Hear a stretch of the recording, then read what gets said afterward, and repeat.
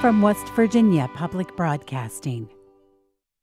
Support for the legislature today is provided by AARP West Virginia, your ally for real possibilities in the Mountain State. Learn more at aarp.org/WV.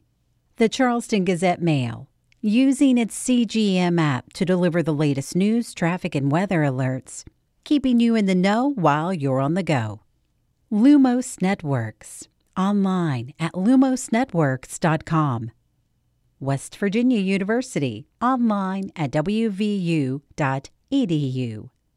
Orion Strategies, professional public relations, government affairs, creative services, and research and polling, with offices in Charleston, Buchanan, Martinsburg, Pittsburgh, and Columbus.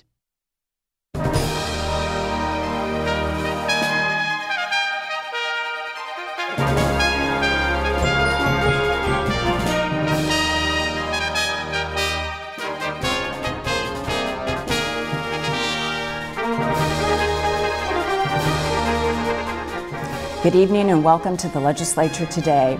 An explosive meeting of the House Committee on Government Organization yesterday led to heated remarks on the House floor today. Yesterday, members were discussing an amendment to a House bill that would have prevented adding protected classes not currently stipulated in state code when making changes to city regulations and requirements. As Dave Mistich reports, the amendment failed 10-12, but sparked heated conversation today about civil rights for the LGBTQ community. The amendment voted down yesterday in the House Government Organization Committee would have also nullified anti-discrimination ordinances that have been passed around the state in recent years. Delegate Evan Hansen stood on the floor and noted that in yesterday's committee, Democrats were called socialists during the discussion of the amendment. Hansen said as a business owner, civil rights for LGBT communities are crucial for the state in attracting new businesses. I'm rising today because I just cannot even believe that this is something that we're talking about here at the legislature, undoing these non-discrimination ordinances instead of taking proactive steps to pass a non-discrimination ordinance for the entire state. I just don't think it's fair that somebody should lose their job because their boss finds out that they're gay. And I don't think it's fair that somebody should be kicked out of their apartment because they choose to come out of the closet. To me, it's a fairness issue. And it's not just that, it's an economic development issue. Delegate Tom Bibby, a Republican who supported the amendment to House Bill 2699, argued it wasn't about discrimination, but rather keeping laws consistent across various levels of government. I just want to correct the record from the gentleman from the 17th. Yesterday in government organization, that discussion had nothing to do with anti-discrimination. It was pure and simple. We were trying to put an amendment that we would not create any protected class that did not already exist under federal and state law. Pure and simple. There was nothing anti-discriminatory about it. And I just want to rise up and make sure the record is clear that there was no attempt by anybody to discriminate against anybody yesterday in this chamber or in the Government Affairs Office. With the discussion focused on civil rights for those in the LGBTQ community, Delegate Sean Fluharty moved to discharge another measure, House Bill 2733, from the Industry and Labor Committee and bring the bill to the floor. That bill seeks to add sexual orientation and gender identity to West Virginia's Human Rights Act. Fluharty's discharge motion was tabled on a 58-40 party line vote, with Republicans stopping the measure from coming to the floor. Delegate Sammy Brown took aim at Republican Delegate Eric Porterfield for his comments in yesterday's committee meeting. Porterfield had supported the committee's amendment to House Bill 2699 that would have not allowed for additional protected classes, and also spoke against what he calls attacks on religious freedom. I rise because it seems that we have a crisis of character in this chamber. I will also agree with the gentleman from the 51st and the gentleman from the 3rd, where we did hear these comments that actually were very much bigoted. As someone who fought for those non-discrimination ordinances in the Eastern Panhandle, to my colleague in the 62nd, I will tell you to rescind those is absolutely regressive. Delegate Bibby stood up again to reiterate his position that the amendment was not intended to discriminate. If you look at the amendment on its text, all it did was ensure that no city, no county could could make up a protected class that was not already part of federal and state law, pure and simple. The rest of it, there's nothing to do with, it was all pure discussion. And remember, we are, and we should be, a body of laws, not of men. Delegate Mike Caputo took issue with language in the committee that he said lacked decorum. He also said that the amendment offered in yesterday's committee would have done nothing but drive West Virginia in the wrong direction. It's shameful. It's absolutely shameful that we got into such a heated debate over an issue that our children can't understand why we fight about. I got two kids, 34 and 35. The minority leader and I were having this discussion this morning. They look at us and say, really? Really? You want to move West Virginia forward, but you want to tell someone you can't protect them because of who they love? I'll call big BS on that.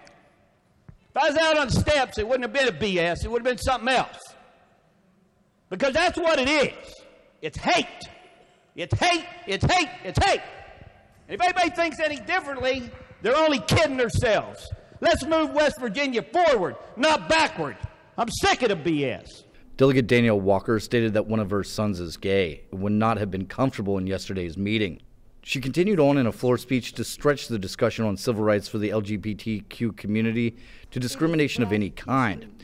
She advocated for West Virginians to see one another beyond their skin color, gender, or sexual orientation. You know what's the most heartbreaking thing? When I speak to someone and they say, what do you prefer, black or African American? Why can't I just not be a human person? Why can't I just be a human being? Why can't I just be a mother? Why can't I just be a delegate? Why can I not just be your equal? You look at me and you see what? I am an American, proud. I exemplify one love, whether you like it or not. You're either gonna love me or you're gonna love to hate me, but it's still love. Discussion over civil rights for those in the LGBTQ communities came on the same day as Fairness West Virginia's Lobby Day at the Capitol. The nonprofit organization advocates for the equal treatment for those in the LGBTQ communities. For the legislature today, I'm Dave Mistich at the Capitol. Also in the House today, the comprehensive education bill was taken up in 2 committee hearings. Speaker Hanshaw requested a public hearing on Senate Bill 451.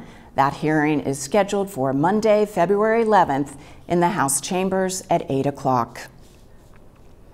Hundreds of West Virginians who have served in the military came to the Capitol today with specific requests for lawmakers. Randy Yohe reports. Like a platoon taking a village, veterans from across West Virginia commandeered the House chamber for a time this morning. Greenbrier County Vietnam vet Rod Farley was one of many who say the challenge of readjustment for a returning combat veteran from any conflict requires understanding and care. It's been 50 years since Vietnam, and to be honest, we still have the guys and women that are trying to readjust just because of what they seen and did in combat. For some, it's no problem at all, but for others, it can be a pretty big challenge. They've been exposed to a lot of things for the first time in their life, and much of those are traumatic. And they come back carrying a lot of those issues within themselves. For thousands of Mountain State vets dealing with those issues, exercising the demons of war requires trained care. Caregiver Patricia Schaffner says without the Veterans Home Facility in Barbersville, the consequences would be tragic. They'd just be homeless, hungry, no place to go, nobody to turn to. And that's kind of what we do. We take care of the veterans, make sure that they're 100% all the way around as a whole taken care of. We have an aging veterans population. I mean, you got to think, Vietnam veterans are in their 60s now and 70s, and I've even run across a couple that were in their 80s. Well, Korean veterans are all in their 80s and 90s, and we're running out of World War II veterans. For all those aging vets needing specialized medical care, there's the State Veterans Nursing Home in Clarksburg. But these legislative advocates say this one overtaxed critical care facility is not enough. What they're really pushing for is to get $10 to $15 million to establish a second veterans nursing home in the Beckley area in southern West Virginia. That's not only vital, it's critical, because we are not serving a lot of veterans who need those types of services in their life. To travel to Clarksburg can be a challenge for veterans and their families, and as a result of that, many opt not to do so. Rod Farley says he doesn't need the veterans nursing home yet, but so many others do, with that need advancing like a platoon on the march. We have so many veterans that are needing assistance and needing qualified personnel to take care of us that, one home or one here and there is not going to do it. Secretary Davis says the project funding is not in this year's budget. The hope is, by Veterans Visibility Day 2020, West Virginia can visibly, with a second nursing home, show its gratitude for those who preserve our freedom. For the legislature today, I'm Randy Yohe at the Capitol. The West Virginia Environmental Council held a rally here this morning. We'll get an update when Delegate Evan Hansen speaks with reporter Brittany Patterson in just a moment. But first, Brittany updates us on a decades-old environmental nightmare for the small Fayette County town of Minden. Like many places in West Virginia, the community of Minden has been shaped by the coal industry. Over the course of 50 years, 8 mines operated near this town. Today, Minden's population is just a few hundred. The coal mines have long since shuttered, but Minden has gained notoriety for a different reason. It was good to raise your kids because everybody looked out for everybody. And it was pretty. It was, people took care of their homes and they were just shining, but now they can't get any money to take care of their homes. It's contaminated with PCBs. And Susie Worley Jenkins has lived in Minden her entire life. She's also a community organizer who has for years tried to get help cleaning up decades of toxic PCB contamination. In the 1970s and 80s, a company called Schaefer Equipment coated machinery used in coal mines with polychlorinated biphenyls, or PCBs. When the company closed in 1984, the Environmental Protection Agency says Schaefer Equipment dumped barrels of PCB-laced oil down into the abandoned mines and left transformers filled with oil on its property in Minden. Brandon Richardson is a geologist and co-founder of the environmental group Headwaters Defense. And these chemicals were widely used and had several industrial uses up until the late 70s when they were banned. They were banned because of the health effects on humans, and those health effects include problems with the endocrine system, the reproductive system, the liver and kidney system, skin, and basically the entire body's systems that are essential for life. Over the years, he says the EPA has conducted multiple cleanups here, but dangerous contamination remains. 2 years ago, residents asked the EPA to do more testing. In September, EPA proposed listing Minden on the Superfund National Priorities List. High-ranking office holders, including Governor Jim Justice and Senator Joe Manchin, advocated for the listing. The National Priorities List, or NPL, is a list of the most toxic contaminated sites in the country.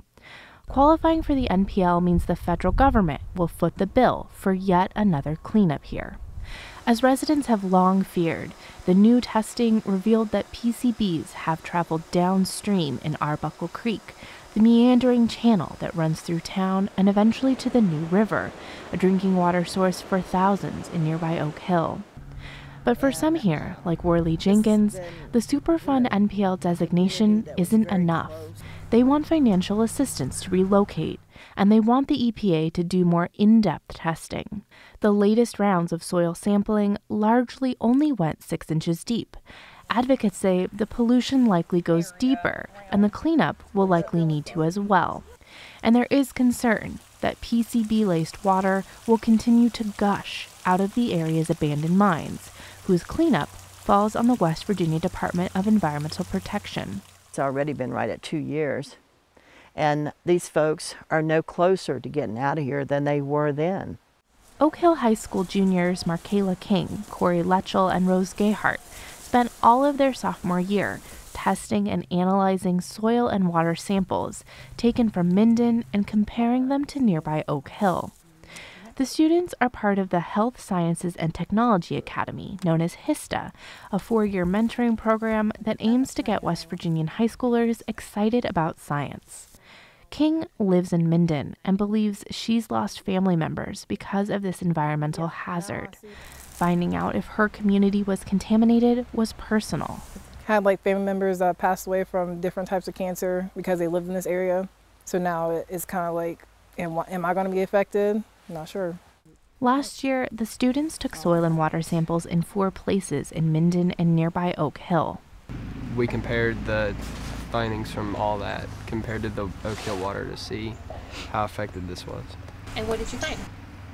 This was definitely a lot worse than up there. The students' project technically ended last spring, but given the recent proposed Superfund NPL designation, they say they're going to continue. Minden is going to be put on the NPL list because, the problem they see, but they're only going to do a cleanup. But they've seen that this cleanup has not worked for the past years. So it doesn't really make sense to do another cleanup and it's not going to get them anywhere. That's just, doing the same thing and not getting any results from it. So, there's no point in doing that except, trying to relocate the people living here. Resident and community organizer Susie Worley Jenkins has similar concerns. She says the West Virginia DEP needs to be more proactive in monitoring and limiting discharges from the 8 abandoned mines near Minden. And if the EPA can't or won't relocate residents who are still here, Governor Justice and the legislature should appropriate the money to do it. This has got to stop. They're killing everybody by doing that. They need to test this water. They need to find another source of water, because giving us PCB water and water that has pesticides and iron and everything into it and not testing it properly, I think there's a lot the state could do. I'm Brittany Patterson, Energy and Environment Reporter, and joining me this evening is Delegate Evan Hansen of Monongalia County. Evan, thank you so much for taking the time to speak with us. Thanks for having me. So we're going to talk about a lot of issues this evening, and we're really excited to have you with your environmental scientist background. But I wanted to start first with the piece that we just heard about Minden. At the heart of this story, I think, is a story that we hear a lot here in West Virginia. It's a community that's been facing contamination for a long time, and the residents feel a little stuck and they have questions, and they want action. And so I'm wondering, is there something that you feel the legislature, the state could do to help communities like this in West Virginia?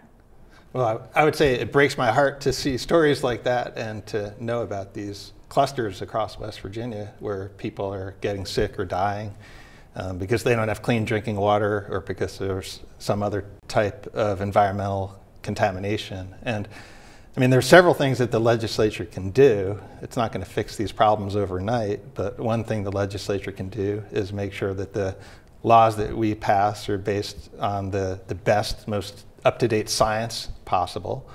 Another thing the legislature can do is make sure that our environmental enforcement agencies are properly staffed and that they enforce the environmental laws fairly across the entire state without picking favorites. So those are a couple of things that they can do. Yeah. This community it's been proposed to be listed on the EPA Superfund National Priorities list. There are a lot of federal programs run by EPA and other agencies that communities here in West Virginia, whether that be the state or local communities, can find really helpful to get help. But it's not sort of a wholesale fix. I know in your time as an environmental scientist, you've worked with communities to try and tap into some of these resources. Where do you see things working really well, and where might there still be gaps that could be filled? The Superfund law can work well for situations like Minden, where there's toxic pollution that's known and a cleanup needs to take place. But what we see more often across West Virginia, a program that works real well, is the brownfields program. And brownfields are sites that are either polluted or perceived to be polluted enough such that economic development doesn't take place on that site because business owners don't want to take on that potential risk. And what happens through the brownfields program is that federal dollars are freed up to do the environmental testing that's required to determine once and for all whether it's contaminated. And if it is, then additional funds could come in to remediate the pollution. And the goal at the end of the process is to have a site that can be redeveloped and put into productive use. Yeah. I want to pivot just a little bit. Today was E-Day here at the Capitol, and you were one of the speakers who this morning was part of that rally. What was your message when it comes to environmental issues? My message is that there's a lot that we can do as a legislature that recognizes that a healthy environment and a healthy economy go hand in hand. And that's unfortunately not something you hear that often here in the legislature, but I believe it to be true, and I think there are steps we can take today to create jobs and reduce emissions at the same time. Yeah, I think one of those steps, something that you have sponsored, is a bill about solar energy on coal, former coal mine sites. Tell us a little bit about this bill. Sure, this is a bill that we're calling the Modern Jobs Act, and it has bipartisan sponsors, and it addresses a couple issues here in West Virginia. One is that most of our electricity is generated by coal right now, over 90%. And that electricity has been getting more and more expensive over the last decade. In fact, West Virginia electricity used to be about the cheapest in the country, but now we're in the middle of the pack. That's no longer an advantage for us here in West Virginia. And so this bill aims to allow large electricity users like chemical plants or manufacturing plants to give them the freedom to choose electricity generated from solar arrays, so long as those solar arrays are located on former coal mines. So the goal of this legislation is to create jobs and also to put those former coal mines that are degraded land and they're not helping our economy right now, to turn those into productive assets. Yeah.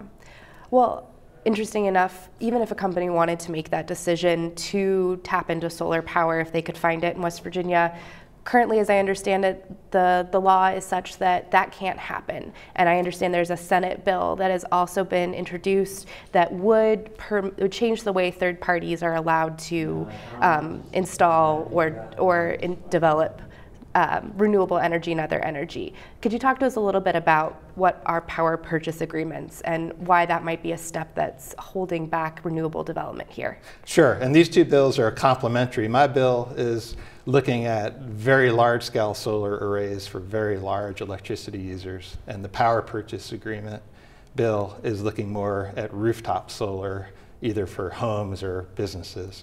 And right now, there's a third party is not able to come in and finance the solar development. You have to pay for it yourself.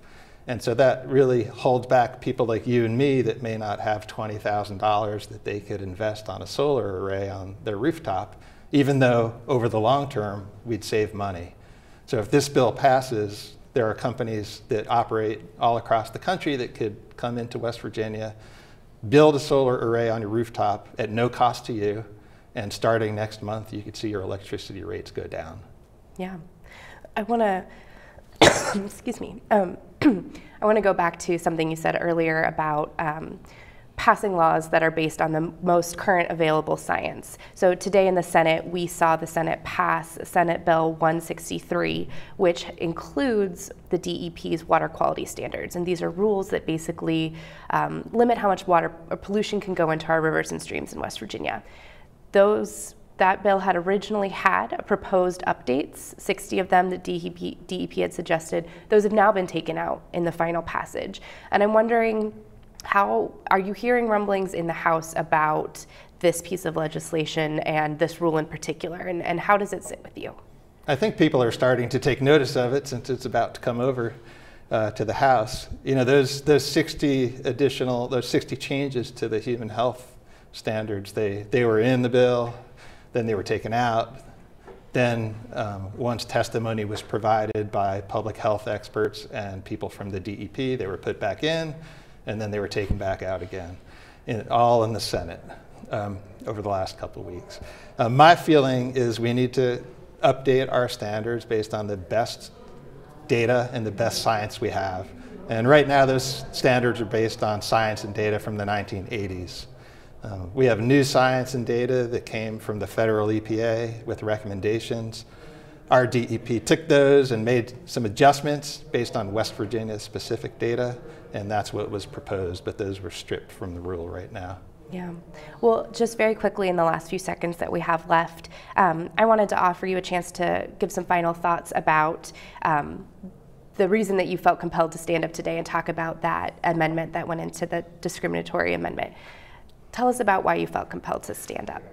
Well, I've been here for a few weeks now. This is my first term, but what happened in government organization yesterday was definitely the most emotional debate we've had. I just could not believe that we were debating whether or not it's okay for local communities to make discrimination illegal. I just could not believe it. Absolutely. We'll have to leave it there. Delegate Evan Hansen, thank you so much.